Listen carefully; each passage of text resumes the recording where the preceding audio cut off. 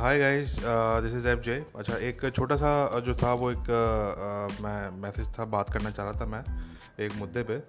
छोटी सी बात करूँगा। अभी ये कुछ घंटे पहले जो है वो वाशिंगटन डीसी में एक वाक़या पेश आया है इंडियन एम्बेसी के बाहर, जो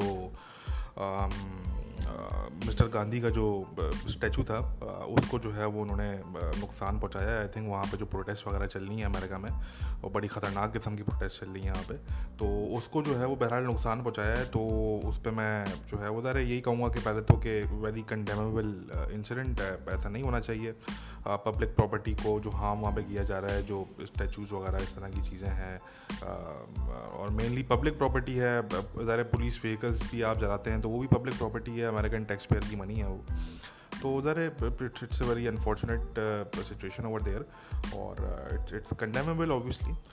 बट ये तो मैं पहले बात कर चुका हूँ। तो मेन जो मैं मुद्दे की बात यहाँ पे करना चाह रहा था, तो मैं अभी देख रहा था तो कुछ इंडिया की पर्सनैलिटीज़, कुछ वहाँ की ऐसी पर्सनैलिटीज़ थी जिनको मैं देख रहा था, जो है वो आज सुबह से वो मातम कर रहे हैं कि जी वो हमारे गांधी के स्टैचू को उन्होंने वहाँ पे वो कर दिया। अच्छा, वैसे तो ज़ाहिर सी बात है, हम हमेशा कभी पूरे सारे इंडियंस की हम बात ही नहीं करते ना। हम तो हमेशा ये बात हमेशा क्लियर करते हैं कि भाई इंडिया में जो मेजॉरिटी लोग हैं वो बड़े बेहतरीन जो है वो लोग हैं, और वो तो बिल्कुल एक फैक्ट है।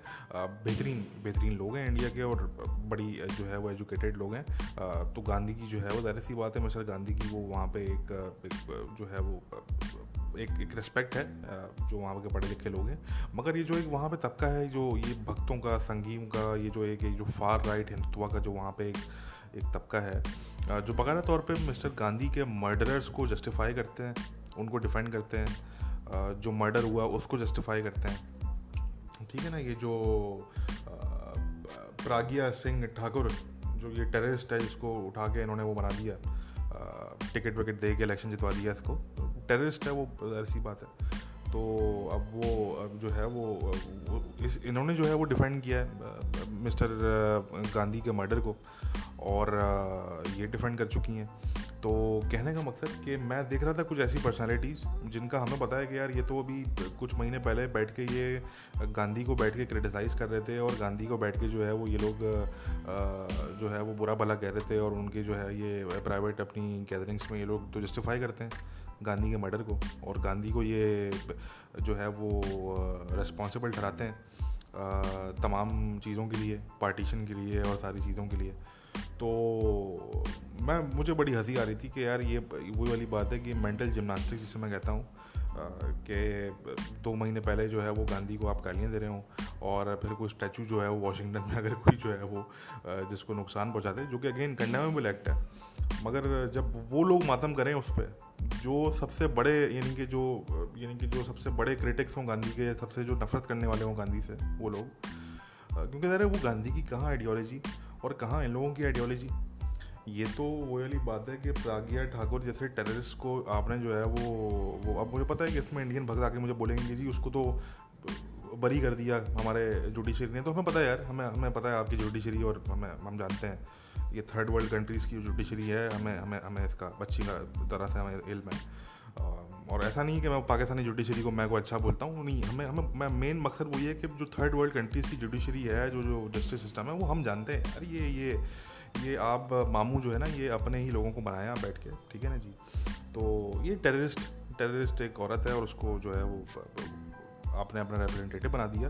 तो कहने का मकसद कि मुझे ताज्जुब भी हुआ, मुझे हंसी भी आ रही थी कि मातम करने वाले भी वही लोग हैं ज़्यादातर, आगे सबसे आगे, जो गालियाँ देते हैं पूरे साल बैठ के गांधी को, और जिनकी नज़र में जो है वो गांधी, जिसको बापू भी कहते हैं, एक अजीब सी बात है कि अपने बाप को आप गाली दे रहे हैं, तो मगर वो करते हैं, क्या कर सकते हैं। उनका एक नज़रिया है, उनका व्यू है, वो गांधी को रिस्पॉन्सिबल ठहराते हैं। बहुत से जो इंडिया के इल्ज़ हैं, जो इंडिया के साथ जो बहुत से जो पास में चीज़ें हुई, जिसमें पाकिस्तान का बनना था और सारी चीज़ें थी, बांग्लादेश का फिर अलग होना, सारी चीज़ें, तो वो बहरहाल उनकी एक आइडियोलॉजी है। मगर स्टिल कहने का मकसद कि भाई एक साइड पकड़ लें, या तो गांधी को अपना बाप मान लें, ठीक है ना, तो फिर तो आप अच्छे लगेंगे कि गांधी का कोई स्टैचू जो है वो कोई किसी ने उसको वो कर दिया, तो आप अच्छे लगेंगे उस पर बात करते हुए, या फिर आप बैठ के गालियाँ दें गांधी को, ठीक है ना। कोई एक लाइन तो पकड़े ना यार। ये कैसी बात हुई कि आपने गालियाँ भी जो है वो गांधी को ही देनी है, और फिर आपने जो है वो मातम भी करना है जब उसका कोई स्टैचू गिरा दे या उसका स्टैचू कोई उसको डैमेज कर दे, वो भी वाशिंगटन के अंदर है। तो खैर बस इतना ही कहना था मैंने, फिर बात होती है।